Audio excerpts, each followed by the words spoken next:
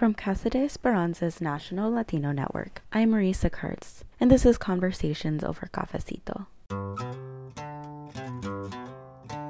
In celebration of Mother's Day, we have invited members of our staff and network to reflect on their experiences having or being a mother and or a mothering figure, and how that has impacted their work supporting women and girls. This week, we have a collection of stories focusing on motherhood, the good, the challenging, and those that fall in between.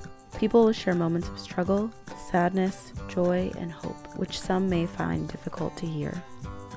From wherever you're listening, thank you for tuning in to Conversations over Cafecito. Adrienne Todela spent her childhood in the Visayas region of the Philippines, living with her family in an expansive garden. She didn't know it at the time, but spending her days tending to this garden with her mom would change her life. Mama was a perfectionist. She had a green thumb and kept a beautiful garden teeming with only the best that tropical soil could cultivate. I grew up running barefoot and laying down in a carpet of Bermuda grass, eating guava freshly picked from the tree next to me, and all the while enjoying the perfumes of the orchids, bougainvilleas, hibiscus, and her favorite rosebush. Even with her lively garden mostly surviving the hot and dehydrating summer afternoons in the Philippines, it was our ever-fruitless avocado tree that was the one anomaly of her green standard. One summer day, when I was 10, my mom decided to smoke the avocado tree, as suggested by my grandfather, who was an expert gardener. The plan was to build a bonfire at the foot of the tree so that the smoke could rise up and envelope the leaves and the flowers. Apparently, smoking it would induce the tree to grow flowers healthy enough to bear fruit. I remember that this sounded like the biggest adventure any 10-year-old could dream of, and I felt so excited that my mom trusted me to assist. With my little brother as the extra helper, we built 2 fat mounds of dead leaves and twigs by the trunk. Mom lit one of the mounds, brought over a bucket of water, and gave specific instructions. Det, one of my many nicknames, if the bonfire is running out, add 3 handfuls to it from the other pile. Don't put too much at once because it would create flames rather than smoke, and we only want smoke for the tree, not flames. If the bonfire gives off flames, sprinkle a little water over it to douse them. Finish the second pile and put the entire bonfire out with the remaining water. And watch out for my rosebush. With a trusting nod, she left me in charge as she went to make dinner. I turned back around to face the smoking avocado tree, feeling so proud that she believed in me. For a few moments, my brother and I sat cross-legged on the grass, looking intently after the smoke. But then we got bored.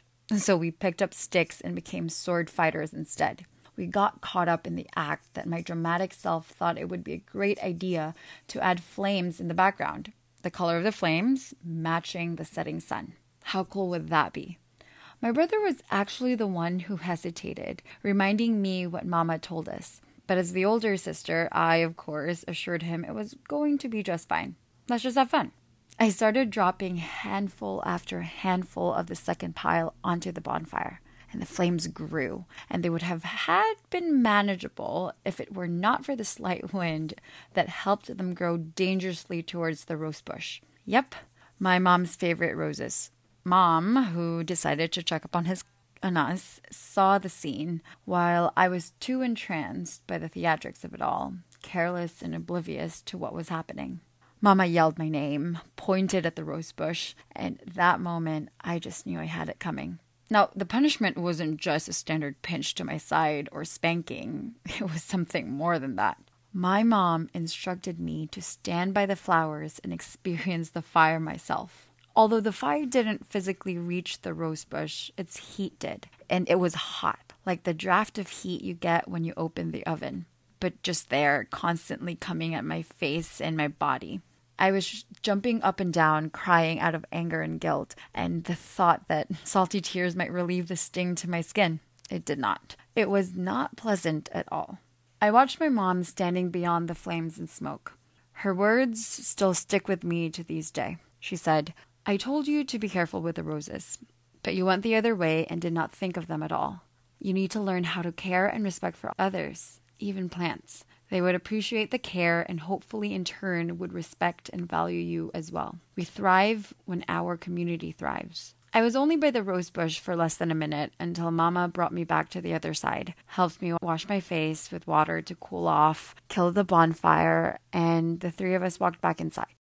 The epilogue is mixed. Months later, our avocado tree finally began sprouting many healthy fruits. 2 years later, we left behind our familiar tropical sunshine to live in the foreign landscape of Northern Virginia. Mama gave up her garden so that her children could get the best opportunities in the United States. Her American dream for me and my siblings. 4 years after a big move, Mama died of a symptomatic stage 4 liver and lung cancers, days before the start of my senior year in high school. And my heart simply broke.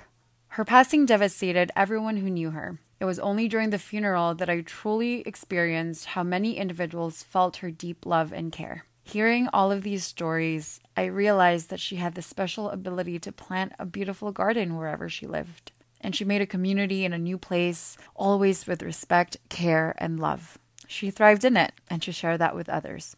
I have uprooted and replanted myself in several more different environments and experiences throughout the years as I've grown, and I have always kept this lesson of community with me. And now looking back, I can see how the pieces fell into place. How I see, act, and react to the world, to my experiences, to the work that I do with development and youth, to my communities, to my family and friends. These have all been rooted in the values that my mom led by example throughout her life and shared with me. Values of respect, care, and love. All hopefully resonating loudly amongst us, especially now, as we face this unifying challenge that can only be overcome by values of community. At the time, I didn't know this rosebush mishap would stay with me all of these years, or that my mom's love of gardening would help me guide the direction of my life. And so I wanted to let Mom know, this Mother's Day, wherever she is, that I have plants of my own now. And I'm proud to report that they are surviving and even thriving. But most importantly, I want to tell her that I thank her deeply, miss her even more, and that I am a mother's daughter. Adrienne's mother would be proud to know that she has dedicated her career to championing economic empowerment of youth worldwide. Most recently, she created a global mentorship program for young professionals interested in pursuing public health careers. Thank you, Adrienne, for your story.